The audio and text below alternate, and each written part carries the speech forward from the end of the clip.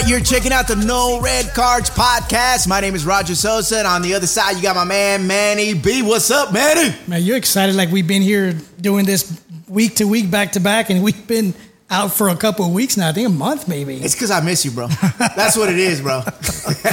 Yeah, man, it's been a minute, man, since our last podcast. It has, and I'll take full blame for that. The studio went down, my AC went out. It's not very cool in here still, but I was going to blame you anyways. I know you were. That's why I took the blame already. I was like, fuck it, I'm going to take the blame. And then I go visit my son in the Bay because he's up in California in school, and they fucking stole everything from us. My backpack. So it is true what they say. When you go to the Bay, lock your shit up, carry your backpacks with you, because we were in the pier, parked the car 15 minutes. Next thing you know it, we're having lunch. I'm getting alerts saying you have fraud. I'm like, what the hell's going on? Go out to the car, broke the back windshield. Man, they took everything. Dang. So had to regroup, had to save up and get more things, but now we're back. Yes, that's the best part. We're back, and thank you guys for subscribing. We've been getting tons of emails and messages. Hey, when are you guys in the next show? And we're excited about this week's show. But before that, I mean, what's up with you? What you guys got going on? Oh, man, we've got quite a bit things going on, man. Ever since our last podcast, on the Gambit side, man, we've got, we opened a facility, Next Level Performance, where it's turf, AC, we had some bookings, including our guests, who've got, took some, time when it was scorching hot this past summer. So we're still in the middle. So can we say No Red Card Podcast is sponsored by? Sure, let's go ahead. Yeah, go ahead. Yeah. Send us the invoice, bro. Yes. No, but, Next Level Performance, we launched that. It's just a platform for coaches, for teams to go out there and practice, not just to have sessions, but the trainers, private sessions and all that good stuff. So we're about to launch a 4v4 tournament. We're going to get some leagues going and whatnot, from 5-year-olds all the way to 15-year-olds. Which is probably a perfect time because you have winter right around the corner and you can't practice outside. So people are going to be looking for a place to go indoors. So what's it called again? Next Level Performance. Next Level Performance. You guys look it up on Instagram, Facebook. If you're a coach or you're a parent, you guys are looking for a place to practice, go see them. Yeah, man. And we also purchased a brand new Sprinter van, 15 passenger with the extra cargo, the big ones, double axle. Because a lot of teams in the regional leagues, a lot of teams that travel, tournaments, whether it's just within here, Texas or go, we're renting it out to teams. Oh, you can just rent it and go. Unlimited miles. Just call us up, and if you get it for more than 3 days, we'll actually put your team logo on the side. That way you can show up with the drip, with the van, your logo on the side. We'll put it on the side, if you get it for 3 or more days. So, we're just here. Is that complimentary, the magnet stick? Yes. It's not magnet. It's a decal that we'll put on there. Martinez's lawn service. It's just a magnet that goes in the door? No magnets, bro. It's a big-ass logo on the side of the van, both sides, You guys jump on that, because people always do follow each other going to Oklahoma or Kansas for a tournament. It's like everybody follow each other and go, right? Correct, man. So we've done that, and then we also launched another part of our business in where, again, the regional leagues, right? Because a lot of these coaches, directors count on their parents, right? And sometimes the parents either drink the night before, the early games, they don't make it. They're like, we're not getting paid anyways. So these regional teams got a host, right? So what we're doing is setting up their tents, their water stations, the golf cart, walkie-talkies. So it's a resource that they can use us where we go out there and do all the setup for you. Of course, it costs you money, but you no longer have to worry of these parents not showing up and being undependable, right? With us, it's a paid service. We come out, we set up your tents, we house them at our warehouse, and we'll just go out there and set up golf cart, walkie-talkies, the whole works, man. And we drop it off, cool, there you go. Drama-free, that you look good as a club. So those are 3 things that we just launched, man, that I'm pretty excited about. And where do they go to find all this info for all that? Yes, go to the gambitsportsgroup.com. Yeah, gambitsportsgroup.com. All the information is there, and then you can, call us, email us. But yeah, man, we're here just trying to provide resources for, everybody here. Since Next Gen comes around, a lot of the out-of-town teams always ask us where they can rent vans or just those kind of resources. So that's what we're doing, man. And I want to thank Gambit Sports for a proud sponsor of No Red Cards Podcast. Damn, I just plugged 3 things, man. That's going to be 3 invoices, bro. I'm going to charge your ass. This is No Red Cards Podcast, and thank you guys for joining us again. We've been out for a little bit, but man, this week we're excited about our guest, man. Yeah, I'm pretty excited about this dude. He's here from the market. He's here from Dallas, born and raised here, and he had a professional career. And not too long ago, he was part of good old Clint Dempsey's little tournament out there. As I don't know if you remember the drama that happened of somebody got kicked out. Yeah, for causing some shit. He's the first person that I hit up, be like, bro, why you out there causing shit? He's like, that wasn't me, fool. You ain't in Oak Cliff, dog. You can't talk like that, dude. They don't understand. Right. So this dude's been making a lot of noise. He's got his own academy, and it's his second time around having his own club. And with this one, he's creating some ballers. He's developing some ballers. And, he's, like I said, he's played professionally.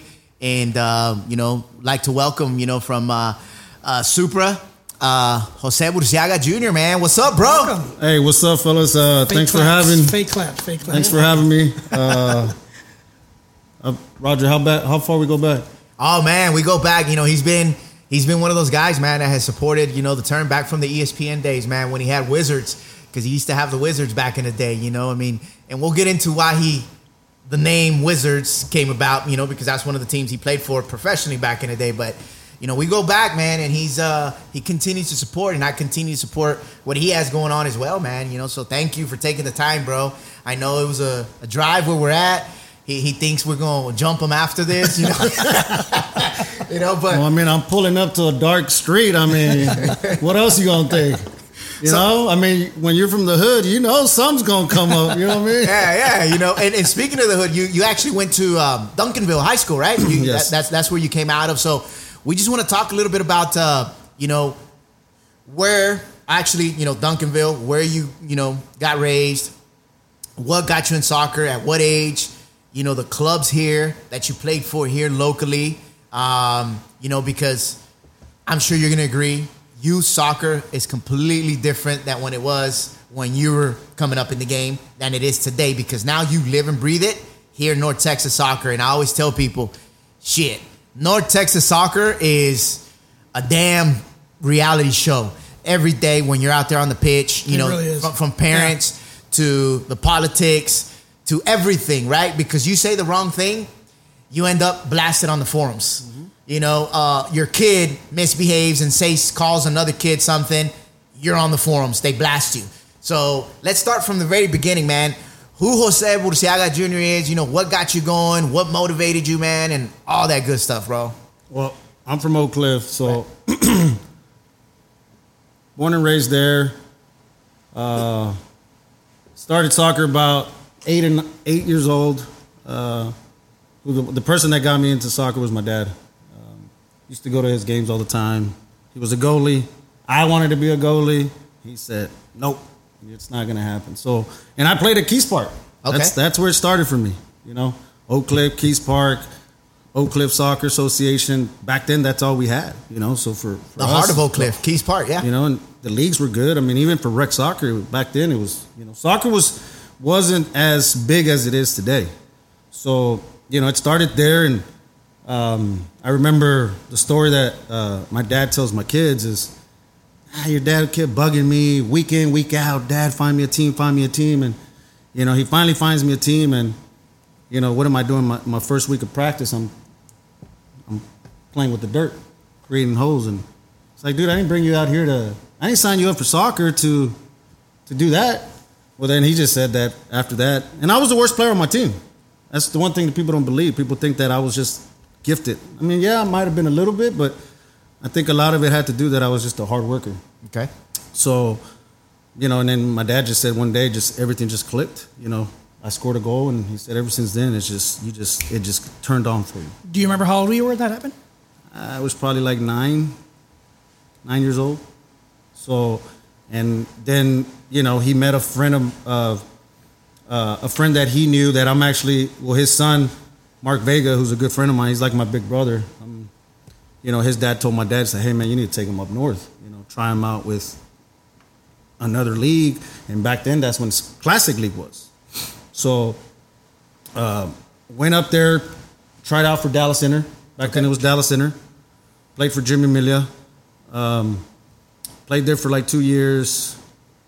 Dallas Inter was Molina, Aaron Gordon, and those guys, right? Didn't they have something to do with it? Aaron Gordon was there. Yeah. I don't know about Molina. I think Molina came in after I left. Okay. But Jimmy Miller was my coach. Okay. Back then, it was only a lot of English guys. Okay. So I played there, and then we were pretty good. And then we ran into Texans.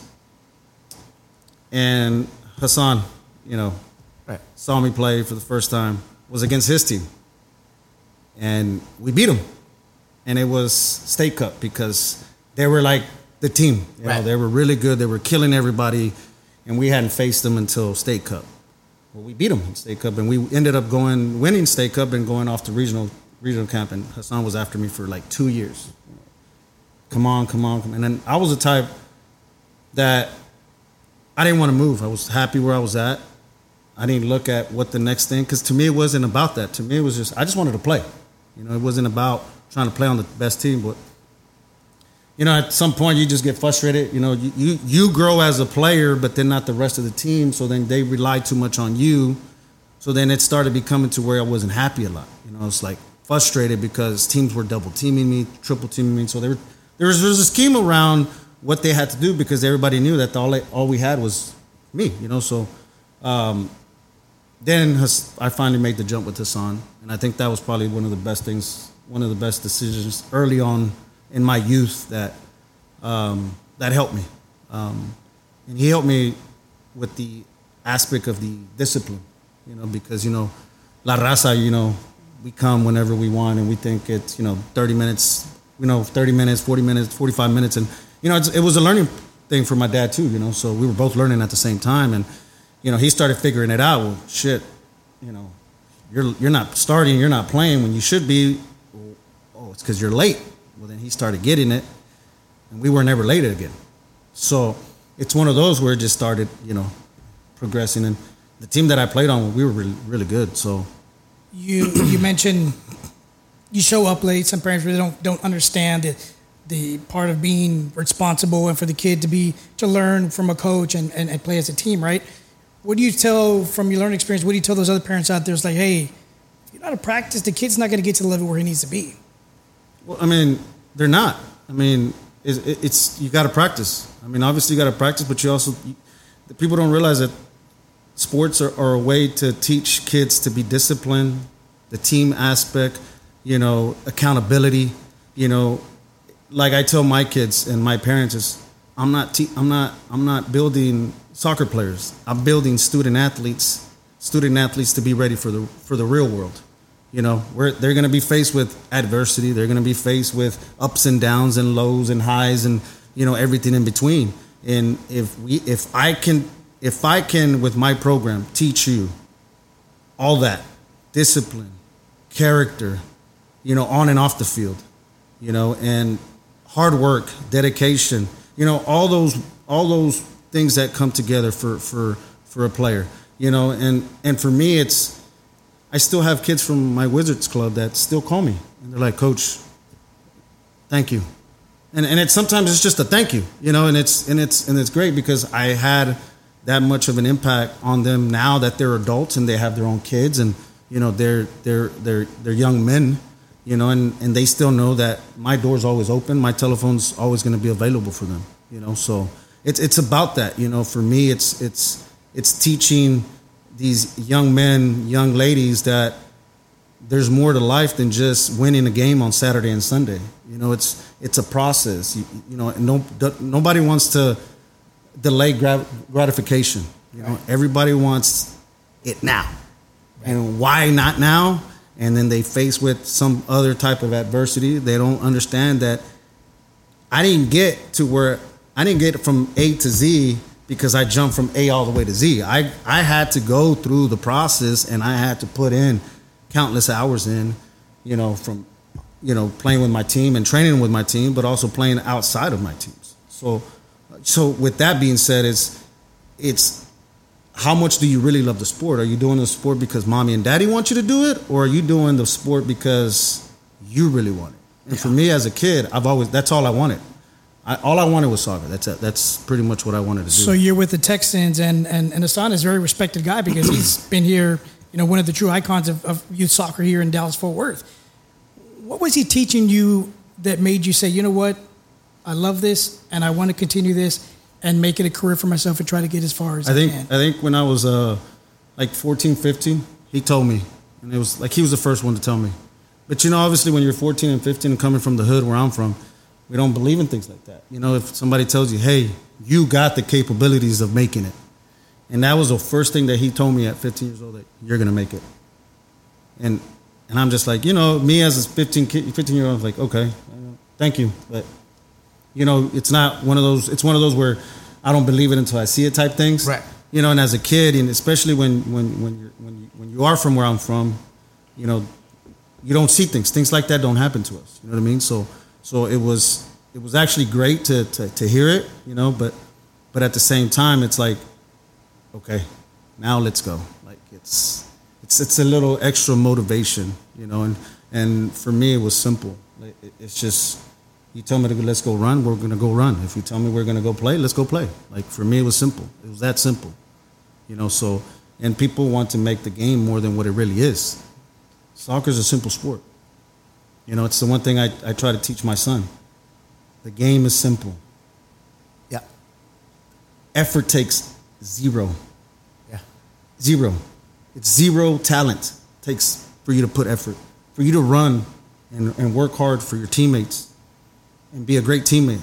That's effortless. Like that should be, doesn't require talent, So for me, it's helping him understand that, at such a young age, and he understands it. Like the work ethic, he knows that, hey, if you want to get to where you want to get, we gotta put in the work, because you don't get better just by going Tuesday, Thursday to practice and then 1 or 2 games on the weekend.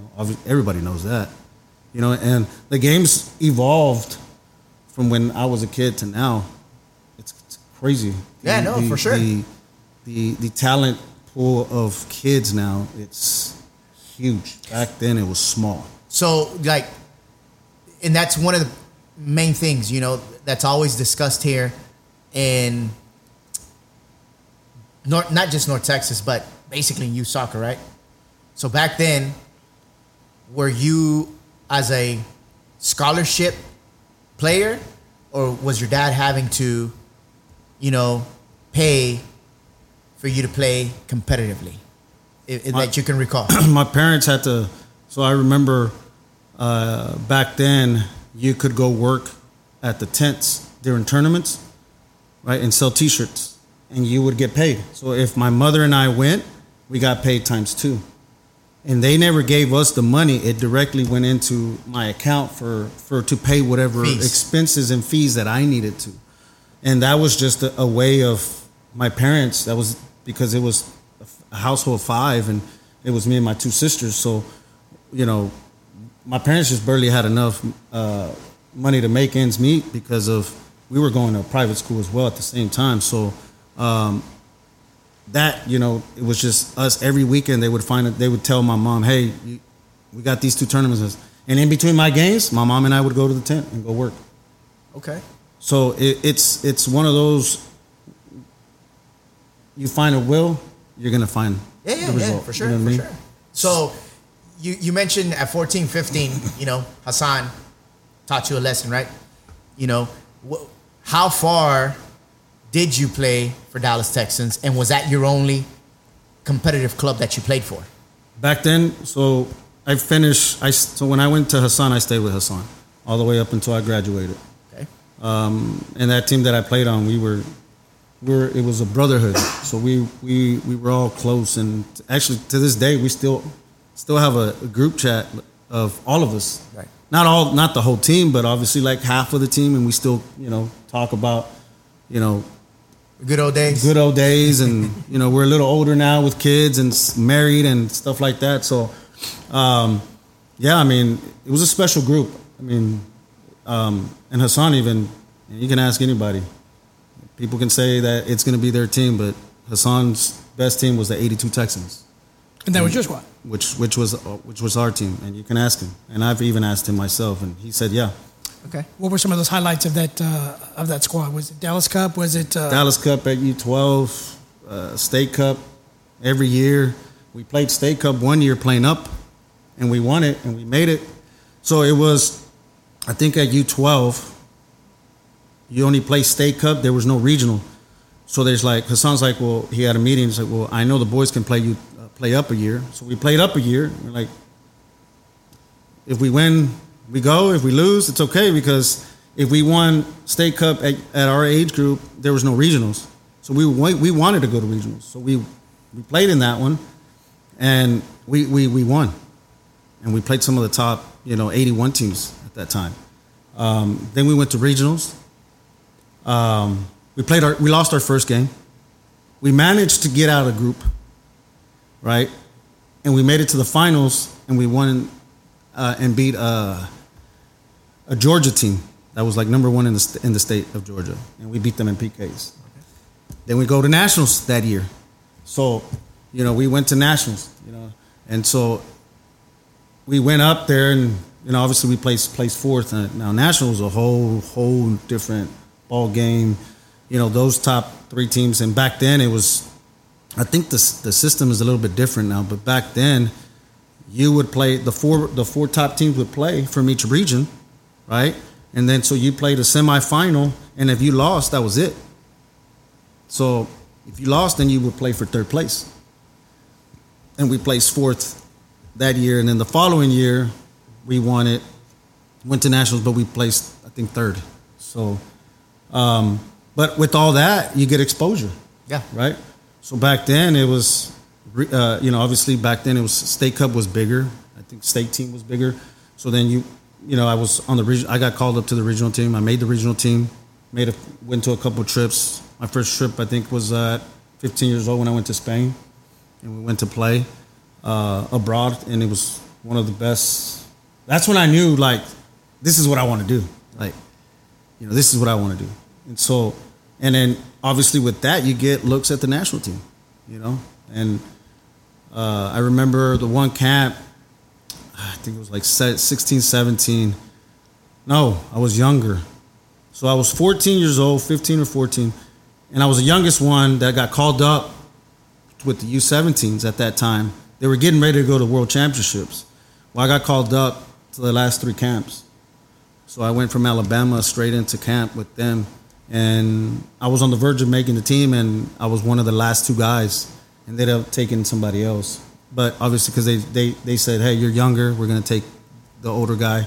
Which for me was a great experience. Getting a chance to represent your country, that's a blessing in itself. What was that conversation like at home with your parents? Your dad, it's like, hey, when that opportunity opened up for you, what was that conversation like? Well, it was a conversation. I had to make a phone call back home. So I was in Alabama for regional camp. So I was already there like 2 weeks, 2.5 weeks, and I'm like, dude, you're eating cafeteria food, and you're just ready to get home. And then I get, so in regional they do like this all-star game. They're like, hey, you're not going to play tonight. I'm like, why not?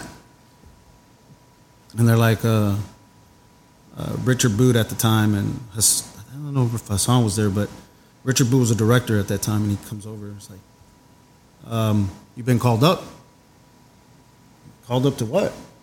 He's like, well, you're going to go with the U17s. They're in Florida. You leave tonight. So don't train. You're done. Let your parents know you got a flight. You're going to head to Florida, And so I called my parents. I'm like, hey, got called up to the national team.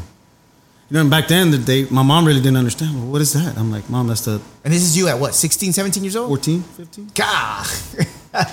So, and I'm telling her this, and so then my dad's like, he starts explaining to her and telling her and all that, and he's like, well, what are you going to do? I was like, Mom, I'm leaving tonight. What do you mean? There's no... yeah. They're not asking for your permission. Like, I'm leaving and I'm going. Yeah. So she's like, okay, well, call us whenever you get there. And back then, there was no cell phones. Yeah. It's payphone. Right. Mm-hmm. She goes, you got enough quarters, blah, blah, blah, blah. I'm like, Yes, ma'am, I got enough quarters, whatever. So, and I went up there. And it was one of those where, like, mentally I was drained, but then I get told that, and I'm like, let's go. Like, and I went to Florida and played 2 games against Chile. That was like my first taste of international. I mean, outside of Dallas Cup, right. But like, I mean, really taste of international. And I mean, it was so dope. I enjoyed every moment. Played in both games, and but obviously, I got called into the next camp. Didn't make it, but I learned from it. It helped me grow as a player. It helped me see what those other kids from a different country were doing that different from us.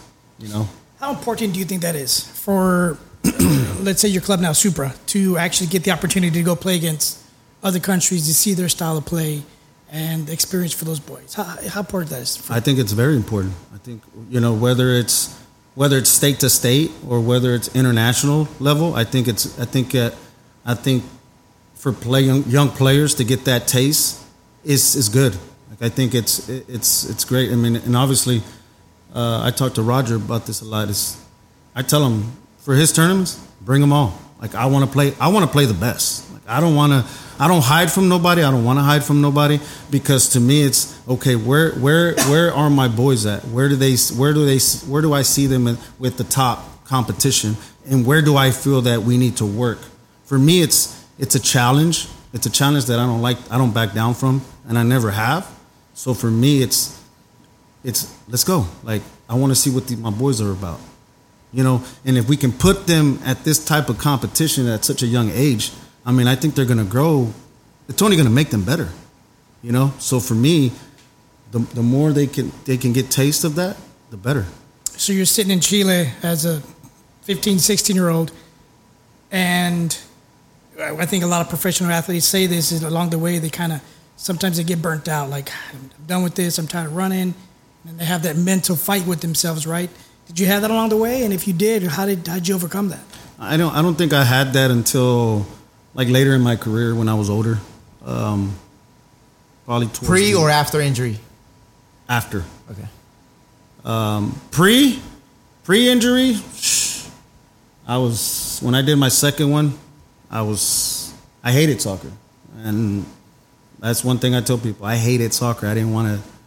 When I went from one knee injury, do the rehab, work, bust my ass in preseason, I get the starting spot, fourth game of the season, a year apart, in the same spot, not the same field, but the same spot where I tore my first one, I tore my second one. But the second one popped, and that one hurt more than this first one. And I remember the drive home. I called my mom crying. I don't want soccer. I hate soccer. I don't care if I don't play again. I'm done. No, don't. We'll get through it. Blah blah blah.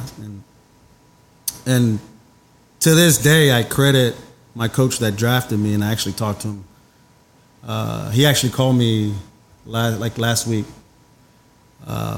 And he called me just to check up, and I had called him like a couple weeks before that, just checking in on him, because I've done that, and I was telling him, I was like, I think about you, and when I talk about my injuries and the adversity that I had to face at such a young age, you're the one that pulled me through. He goes, no, I didn't pull you through. You did that. I just helped you see what I saw in you as a young player. And he told me, you're going to go in, you're going to go home, because I had my surgeries back here. And you're going to go home, get your surgery done, get in rehab again, and you're going to come back and prove everybody wrong the following year. Well, I got a little extra motivation because my oldest daughter was born that same year. So that fueled me even more. And then I had a couple young guys that, older veterans at the time, that told me, he's like, dude, don't worry. Look at my knees. I got 2, and another guy's like, I got 3. Smelling like Bengay in the locker room. You're gonna be fine. You're gonna be fine. You're young. You're gonna bounce back. For people that don't know, how old were you when you got drafted, and who drafted you? I was 19 when I got drafted. and I was drafted by Kansas City Wizards. My head coach was Bob Gansler, who was the head coach of the 1990 World Cup team. So, but what college did you go to? I did not go to college. Oh, you went straight from high school basically to professional? Yeah. Okay. All right. Well, I had originally committed to go to Furman University. Okay. But I didn't pass the clearinghouse back then. So, but I mean, I was getting offers from SMU, Creighton, St. John's, UConn. I mean, some of the top schools, UNC. Yeah, D1 schools. Yeah. All the D1 schools were coming, and I picked a small school because I just felt that that's what I needed for me to stay focused. And I liked it because it was a private school, and it was small, and it was a soccer school. Soccer was only D1 at the time. All the other sports were D2. And it was in Greenville, South Carolina. Clint Dempsey went to that school too. Yeah. So, but I didn't pass the clearinghouse, my SATs and ACTs, and I only took it once, both of them. Well, get this. Get what the NCAA told me. You didn't take enough tests for us to give you that 1 point.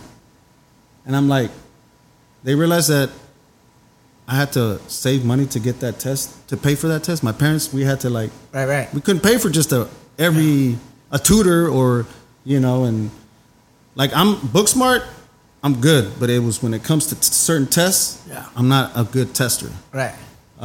So I'm a visual learner. Right. So they wouldn't give it to me. But if I would have gone, and this is the other thing, if I would have gone to a bigger school, I would have got that point. That's what I found out later. So as far as like your injuries, did you get injured in high school or college? I mean, in professionally. I never got hurt until I turned pro. Okay, so that's when you got turned and you got drafted by Kansas City. So in my first 3 years, I played 8 games, 2 ACLs, and you going through rehab, and you start reading. Breakout for 2000. We're going into 2004 now, so I'm already in my second. I'm already coming back preseason. National team calls me in, get my confidence back up, and get ready for preseason. So every preseason I went in fit because I was always with the national team. Whether it was in December or January, that's when we always met. So that's what kind of helped me get ready for preseason in 2004. And I remember the same thing my coach told me. In preseason, he told me when I got back with the national teams, how'd it go? Yes, it went well, everything good. Yep, coach already called me, told me everything. Just need to work on this. Yes, sir. So tells me as we were stretching, he's like, I expect a big year out of you. He goes, and you're going to shut up everybody. He goes, and then you're going to play for your new contract. Because at the time, I was Nike Project 40, which is Adidas Generation now. So I was already coming on my 4th year. So then that meant that because I got hurt my 2 years previously, Kansas City said, yes, we're going to honor it. Because they can dictate to say, because by the time I was already, 21 at the time. So the way that all that Adidas Generation now and what Nike Project 40 is, they gave you 4 years. They gave me 4 years to make a senior roster. So basically, it doesn't count against the cap for the teams. It's kind of like being a redshirt freshman because you got hurt first year, right? So going into that, I mean, I started all 32 games, and I played every single playoff minute, and scored my first goal in MLS Cup 2004, which was a banger. Yep.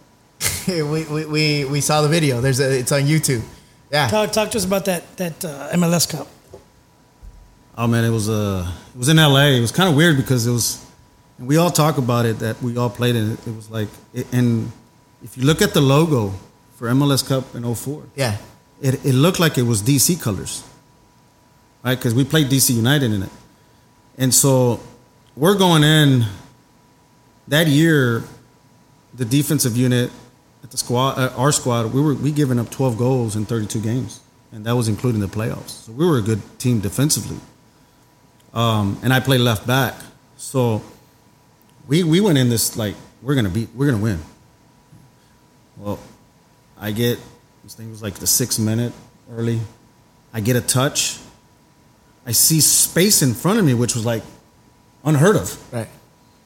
And I take 2 big touches, and I said, man, I'm just gonna rip it. And I ripped it. It was a left. Yep. And I ripped it, and it knuckled, and it went in the back corner that the goalie, Nick Romano, didn't see it until after. So, and we went up 1-0, and crazy things, my parents were in the sidelines. If you see the video, I run directly where they were at, and I was actually trying to, celebrate with them because they had came in town for that. I mean, and then after that, it went downhill, and we ended up losing 3-2. And credit, they had a good team, and we fought back, and that was probably one of the first games that I felt like I couldn't get up. Like I literally, after we lost, I just sat there. And I couldn't move because I was that exhausted from the running, and that was just the fuel. That's when Freddie Adu was on the team, no, on DC United. Was that his rookie year? That was his rookie year with a rookie coach, Peter Novak, who's he was a good player, and I think he was a better coach. So, and they had a good team. So would you say that's the highlight of your career, that MLS Cup game? You scoring that goal? No, I mean there's one that's closer. In 2005, I was selected to represent MLS to play against Real Madrid in 2005 at the Santiago Bernabeu. Okay. I think that's probably. I mean, how many people get a chance to play? Oh, in the Bernabeu. Bernabeu to begin with, but I mean, I got to play against 2 of my idols. I mean, Roberto Carlos, because he's a left back, and I actually, and obviously Zidane was the other one. Okay. Those were my 2 guys but the crazy thing is that all my youth, even in regional, it wasn't until I got into U20 camp that they moved me to left back. So playing forward all my whole youth, and then I get moved to left back. And it was because of the new system that we were running 4-back system, and we were doing the attacking from the wings and stuff like that. So my coach said, I want to try you there. At first I was against it, and I would tell my dad, I'm like, man, I don't like this position. He's like, you want to be on the bench? Or you want to be on the field? Right.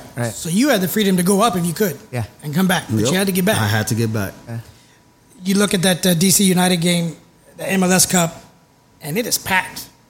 You see the passion in those fans, right?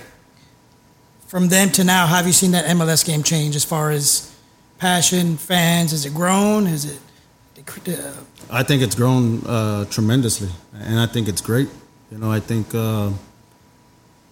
everything's better from what I'm hearing, and it's good. That's what you want. You want the game to grow. You want the players to get taken care of, and you want to see the fan base. But at the same time, us players, the players have to also show up. They have to put a show. Whether you see it or not, we're entertainers. That's what people want to see a good show, a good game.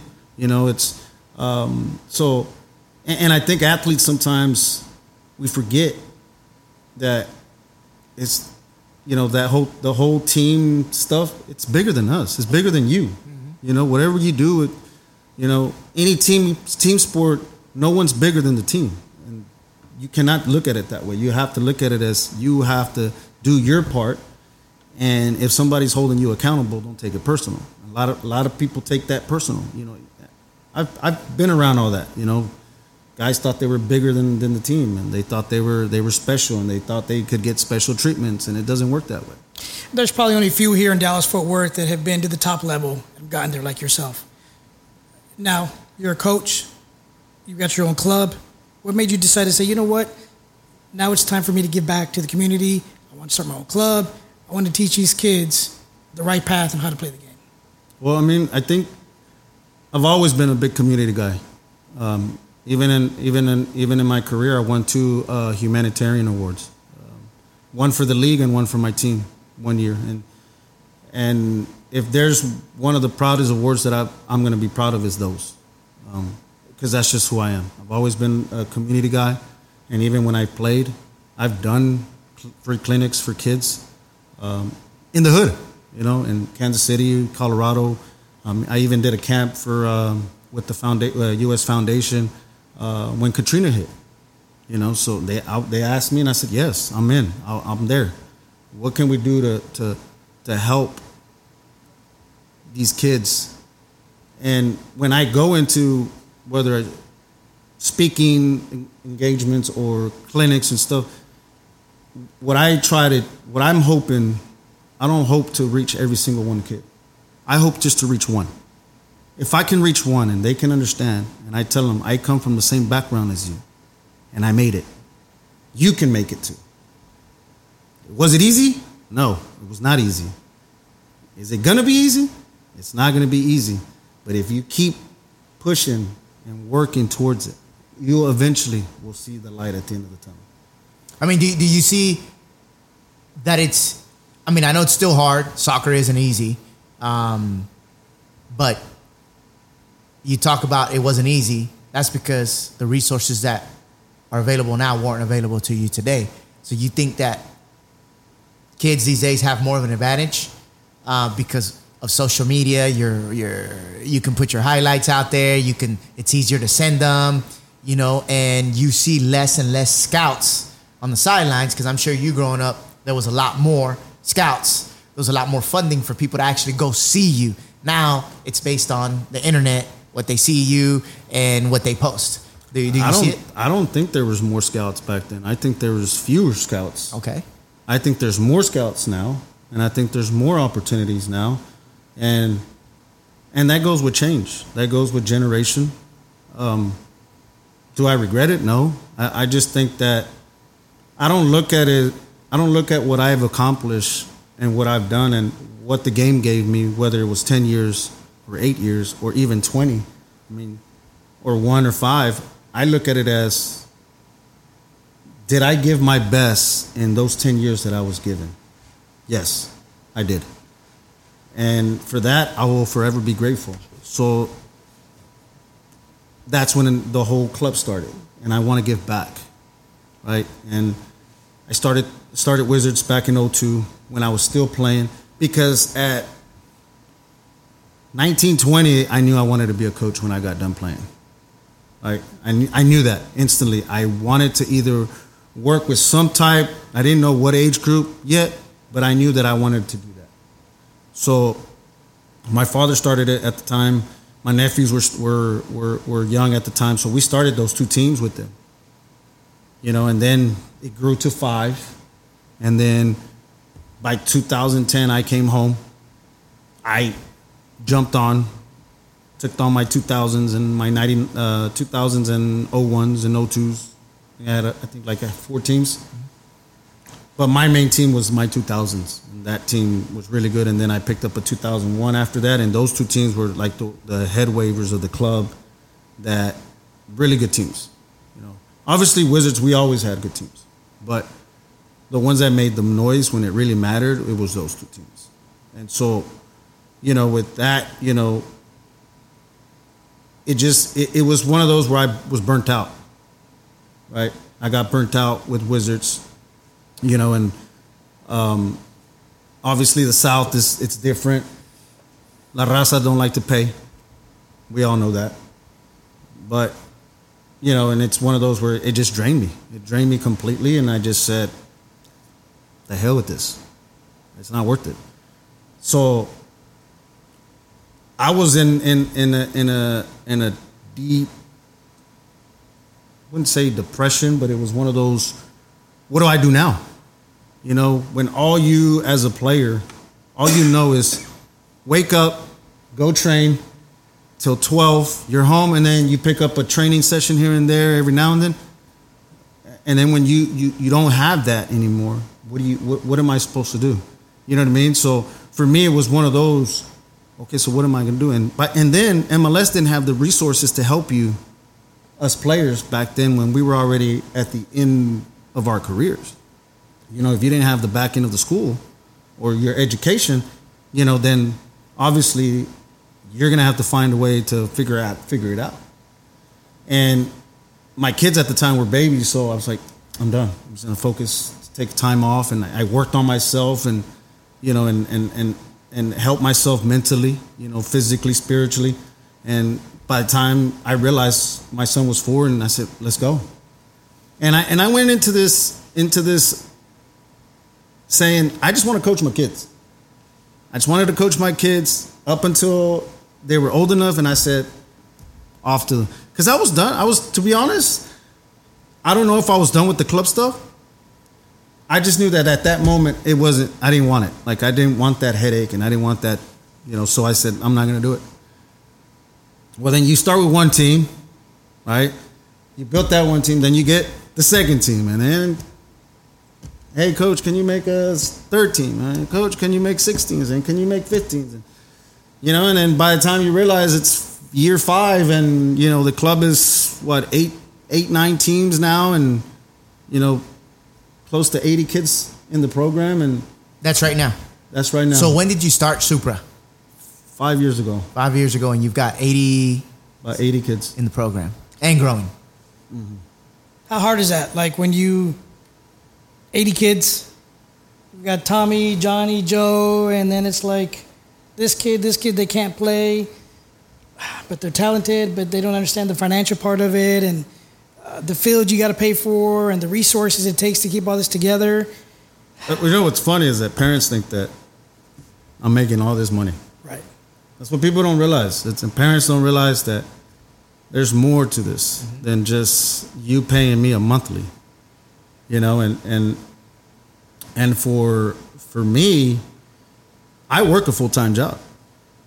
So for me, soccer don't pay my bills. My job is able to pay that. So luckily now that I moved north, and obviously, I mean, I can talk about this, it's years now, but Wizards in the, let's say 8 years I gave it, I got paid 1 full year out of 5 teams. So do the math. Yeah. and that means that in all the course of those 8 years or whatever years you're talking about, I went through one season where one team did not pay me at all, but 1 month. And I just said, I'm done. And for me, that was hard. That was hard for me to do. Because it's like I gave it everything, and it still didn't work out. So for me, I don't like people telling me no. I'm like, no, let's see how we can do it. And that's probably like the stubborn young me that was like, no, I can get it. Now me, if it causes too much conflict and too much headache and too much drama, bye. It's that simple now for me. So it's either you're in my program and you're part of the program, great. If you're not, I'm not going to hold anybody back. Because I believe that if you're in it and you're willing to trust me and trust the process, then ride with me. You know, I'm going to help and guide your kid, and you're probably going to be upset at me. You're probably not going to understand what I'm doing, and that's fine. You know, but I know what I'm doing. Like, I see the game. I'm seeing the game way different than a lot of parents see it. For me, it's not typically, I feel that every game that I coach or every one of my kids play, you can learn from it. Right? One thing I tell my son, you don't lose. You win and you learn. Those are the 2 things you're always going to tell yourself. You learn and you win. What are you going to learn? How? What can you?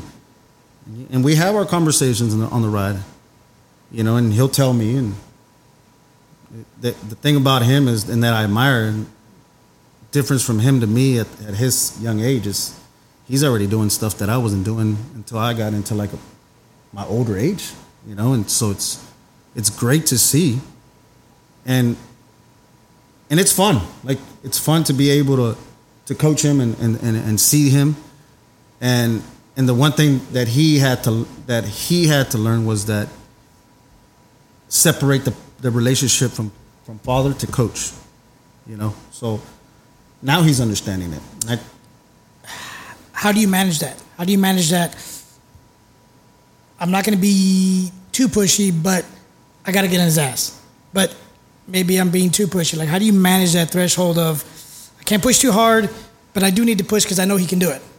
It's just, you just got to know him. You got to know your son. And sometimes you don't want to push. And before, in the beginning, I would push. But I pushed my oldest daughter way more than that. And she didn't understand that until she got older now. And she's asked me. And she's like, but why did you push me so hard? Because you were playing against boys. So I had to get you to train and play like a boy, not a girl. There's a difference. Mm-hmm. The speed of play, everything is way different when you play with boys to girls. So and for me with him, it's sometimes you have to let them fail. It's okay if they fail. It's okay. It's not the end of the world. Because if things don't go their way, we can correct that. We can have a conversation. What are we going to do about that? What can you do to help yourself? You got to hold them accountable as well. Not too much, but also have conversations with them. Because kids nowadays are smarter. They're smart. So you trying to feed them something, they're going to see it. So instead of lying to them, talk to them. Mm-hmm. Have a conversation with them. Sit them down. And that's the one thing I did with my son. I had to sit him down to understand because he would take it personal when I would take him out. Or I would get onto him. Or I didn't pick him to take the shot when I knew somebody else could do it better. And it didn't mean that they were better. It just meant that I was trying to do what I would typically would do with any of my teams, just that, coach. And so and that goes with maturity. As they grow, you just gotta keep getting them to understand that. And to have your conversations with them and your expectations and let them tell you what their expectations for themselves is. But also hold them accountable, because we can always say, he said that he wants to do X, Y, Z, but then, kids, it turns off, on, it's like a light switch. At the moment, that's what they're talking, but then out when they're playing their little PS5s or they're hanging out with their buddies or whatever, it's all gone. You know what I mean? So it's a balance, But real quick, man, I'm going to put you in the tough seat. Your son. A problem that I have with a lot of these teams, these clubs, is you hear about the top 4 clubs here in North Texas, right? The top 4. Yeah. Why are they top 4? Because they have the resources, right? They have the networking, the resources to get the kid to the next level, right? Because there's a top. So as your son, like within your academy, and I'm not saying you don't have the resources because you've played professionally, you went through the system, you played here locally competitive. Where are you going to hold on to how far are you going to hold on to your son, before you release him to a bigger club that can provide him those resources? Dad still has the connections. Dad can still make some calls for his son. Right. But the sport, to continue developing, you have your plan, right? Or are you going to be that dad, that coach that's going to be like, this is my son, I'm going to hold on to him as long as I can? No, I don't plan on holding him onto him. I just feel that right now, at his young age, because your son's a baller, that I'm the right guy for him right now. Because there's still a lot of soccer that I have to teach him. There's still a lot of stuff that I still have to see. And I just feel like when the right time is, it'll tell me. But I also know that I'm very picky on who I'm going to give them to. Right. Which you should. So, obviously the big clubs have the resources. Are they going to make them better? No. I mean, because clubs want to take credit for players and they say they made them. You don't make, and coaches like say this a lot. I don't even make players. I don't ever say I make players because I don't. What did I do? I helped and guide them. There's a difference. I help develop, yes, but you can't make anybody do something that they don't want. So, for instance, if my son doesn't want to play soccer and he doesn't push, it all starts within that player. So, if that player trusts that coach, they'll do anything. They'll run through a wall. So, you'll never hear me say that I made a player, ever. I helped and guide them. And if a player comes to me and thanks me, that was you. I didn't make you, because all these drills that I did, I didn't make you do them. You showed up every day. You did your best every day. So you doing that, little by little you started, right? Was it a team concept? Yes. But individually, you got to see it as well, right? So for me, it's how can you keep, because the times from Wizards to now, generations is different. And Roger knows this, but obviously I was a big yeller back then. I'm still a yeller, and I still demand and I want, but I'm not screaming off the top of my lung anymore, you know? So for me, I'm not going to want it more than the kids. I'm not going to want it more than my teams. So if at the end of the day, my kids as a collective whole don't want it, that's fine. You know, like I'm not going to, and I always tell my son, and I've been like this with my oldest daughter, and I'm still with him the same, and even my daughter, Nevi, you know, you don't want to play? Don't play. Don't play for me. Mm-hmm. Don't play for me. Play because that's what you want to play. Or if you want to play tennis, or you want to play baseball, or you want to play football, or golf, whatever. But whatever it is you're going to do, you're going to commit. You're going to do your best. You're going to be disciplined. You're going to hold. It's going to be the same core values for me. Yeah. And so for me, it's that, you know, like when I approach how I coach, I start with me, right? Me as the leader of Supra. I take accountability of everything, because everything that happens within the club is on me. Even to the point where if a parent messes up, I address that matter right there and then. We're not going to talk about it, because I just feel if you can show that you care to these parents and address the issues that you have, then the relationship is going to be a lot better. You know what I mean? So I always tell them there's nothing too big or too small that we can't face together. It's the same thing I tell my kids. From what you've learned with Wizards and now with Supra, what's your vision for Supra now? Because I know, you know, it's going to get to a point where you're going to have to give a team away, or somebody's going to have to go somewhere because of the growth. What is your vision for Supra now? I mean, the vision is just... And should leagues hold you back? Nothing holds me back anymore. I mean, back then I would hold it. Now I'm going to be the first one to admit, right? But now for me, it's what can these big clubs offer to my kids that I can't? Obviously, all the other platforms that they can offer. But for me, it's give them the opportunity and the looks with the national teams, you know, all these. For me, it's the exposure, right? For me, it's the exposure, whether it's national teams getting looks by colleges, you know, because I tell all my kids, college is the way to go. If you have the chance to go to school, go. And I went with the same thing with my nephew. You know, he was in the FC Dallas Academy. He played under Lucci. Okay. Right before Lucci made the jump. And, you know, Lucci had him that one year. Then Molina had him the following year. And they wanted him to come out. And he calls me. You know, he asked me, he's like, what do you think? I'm like, for what? What do I think about what? Coming out? For what? What's the hurry? And he had UNC knocking at his door.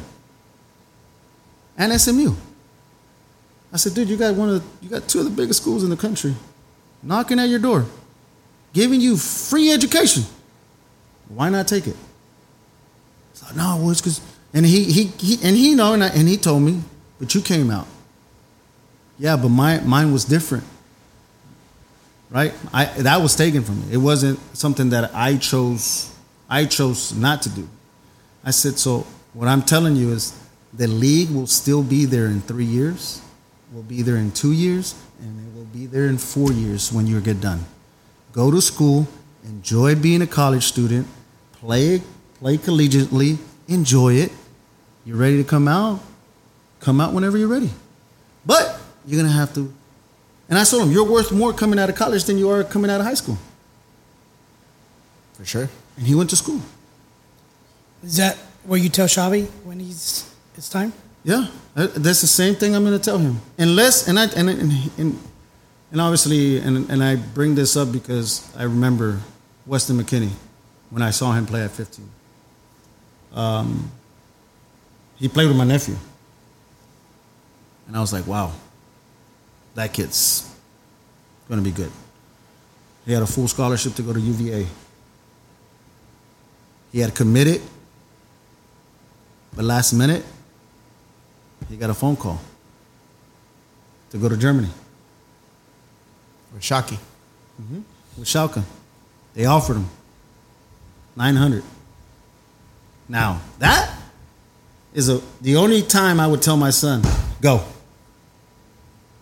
Because those clubs like that don't come knocking every day. You mentioned something that you were like, he's got something up for seeing him. For the parents listening, what is that key thing that every player should have so that makes them, their IQ in soccer elevate from other players? What did he have that other kids should strive to have? Passion.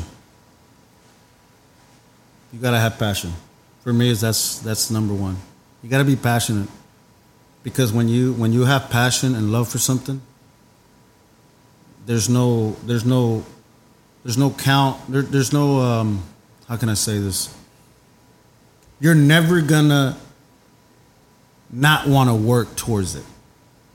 You know what I mean? So for me, it's like and that's the thing. And I've done this with many young men when I was, and I've also coached at UPSL level. And I told them, if I could offer one of you guys a contract at the end of the season, I guarantee you all of y'all will be here at 5 a.m. But because I don't have that, you guys want to show up when you want to. You guys don't want to work. You guys need to work as if the opportunity is going to present. Why? Because when the opportunity does, you're ready. So you have to train as if that opportunity will never come, because when it does come, you're going to be ready. There's nothing not to be ready about, right? Because at the end of the day, it's like I tell all these young players, you never know who's watching. Yep, I always say that. You got to be the first one to show up, last one to leave. Put in the work, man. Yeah. And I agree. I mean, that's 100% agree, man. Y'all are checking out No Red Cards Podcast. We got my man Jose Burciaga Jr. here from Supra. And we're about that time, right? Yes. Before we go, let people know where they can find you. The club, if they got kids who want to go check out the system, they check out the club. Your the ages you have. And, We have U4s all the way up to U11s. So Supra social media is Supra FC 18. You look it up, though. You can look it up. Put me on the spot like that, bro. No, I mean, but Manny, I mean, it's great, when you hear, all of our guests that we've had so far, I mean, just listening to the different coaches. Yeah. He's the first one that actually has played professionally, had made it to that level, and just hear him talk, and from his point of view as a professional player, right?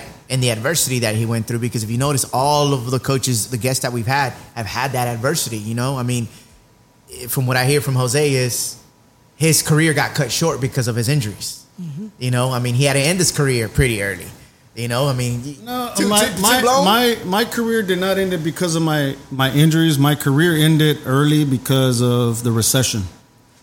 Okay. So when I became a free agent, my second round of my contract was when we were in a recession. So there was no money in MLS, very little. Oh. So I tried to go to Mexico. And I went a few times to Mexico. But for me, I wasn't budging because I was under the impression that MLS told me if I did X, Y, Z, and I did, which was make a roster, do well. My second round of my contract, I was team MVP, best 11, runner-up for Best Defender of the Year. I was selected by MLS to go represent, to play in the Santiago Bernabéu. I was all-star selected. So you mean to tell me all those attributes and stuff that I did, you still can't take care of me? So for me, I took it as a personal shot, right? So then I tried to go to Mexico. But when I came back, MLS was still there, but they kept wanting to give me less money. And I said, okay, give me less money, but give me more years guaranteed. And I wasn't budging. I felt like if you cannot give me the money that I want, then give me more years guaranteed, because at least I know I'm guaranteed for 4 years or 5 years, whatever the clause was going to be. So, I mean, and it is, I mean, am I upset about it? Nah. Could I have still played a little bit longer? Yeah, of course we all can. But I mean, cards were dealt. I mean, could I have wrote it a little bit different? Yeah, but I mean, dude, how many people get a chance to do what they love? Yeah, 100%. Yeah, I did. For sure. You know what I mean? So, but the Supra page is Supra_United_FC. Also, I also do privates, JB6 Elite training. So, I'm not the 50 kids type guy. I'm more the small clientele. I focus on a certain amount and I close. I don't take any more. I do small groups. I do team trainings as well. And I don't charge, I charge market price and sometimes even under market, just because for me it's not about the money. For me, it's just, obviously, you want to get paid for your time and gas and all that. Is this Frisco market or is this Oak Cliff market? No, this is there's two different markets. Hey, it's my market. It's the reasonable market. You know what I mean? Yeah. So, and for me, I don't look at it that way. I don't look at it just because you're from Frisco, I'm going to charge you a lieu. And I don't look at it. I look at it as the longevity. For me, it's when I talk to a client or a parent. Okay, so what are we looking at? 6 months, 6 weeks? And I tell them straight up, price varies. If you commit to me 3 months, it varies. I give you a better rate when you commit to me, because I feel that if I'm going to work and invest time in somebody, I need the commitment on the other side, because I'm willing to commit to you for X amount of time that you need me, but I need the same in return. Because you get these parents that they'll come and they want to do one session and then they're like, oh, coach, we'll catch you next week. Then they don't hit you up. Yeah. And then I like to do away from those, and I'd rather work with the ones that, and I tell them straight up, hey, if that price is not good, let me know, please.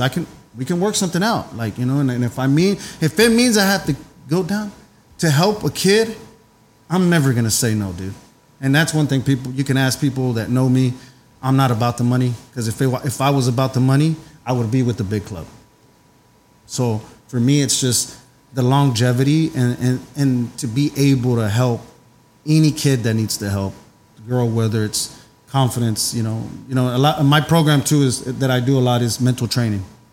I do a lot of the mental preparation. I do that with all my teams. I do a lot with my son. So when I train them to the point where they get to the point where they want to quit. But that's where the mental training comes in for me. And I was like, no, you're not going to stop. You're going to focus, and then you're going to give me 5 straight good passes. If you mess up one, we're going to keep going until you get it right.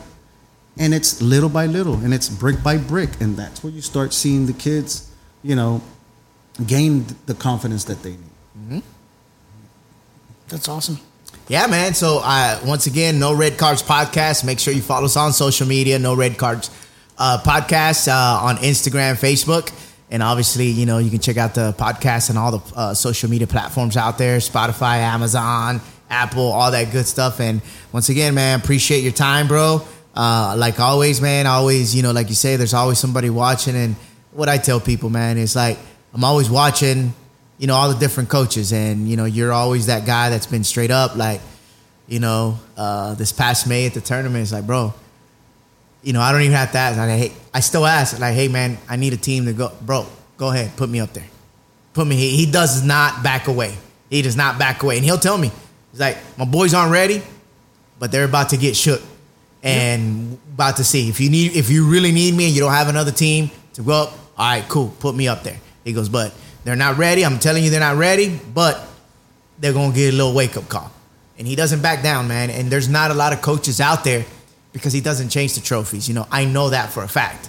Like a lot of North Texas coaches out there that are trophy chasers. You got parents that are trophy chasers, and they forget about the game. They forget about what he just talked about this past hour. Passion, the grit, put in the time and all that stuff, So you keep doing what you're doing, brother. And, you got our support and, appreciate the time. And y'all check us out next time. Are we back? Are we back? I don't know. You tell me, fool. You're the one that's always. Are you gonna pay the AC? Right? Yeah, actually, since we have sponsors now, I'm gonna need a mini split in here. Well, then maybe I can come back when it's cooler in here. This guy. Hey, what happens, bro? When the guests leave, that's when the AC kicks in. Oh, okay. It needs a little time to kick in, bro. That's a little time. This is No Red Card Podcast, and I don't even know what number. It's just like 10, 11, who knows what it is. But we'll see you guys on the next one. Jose, thanks for it, man. See you guys in the next one. Yep.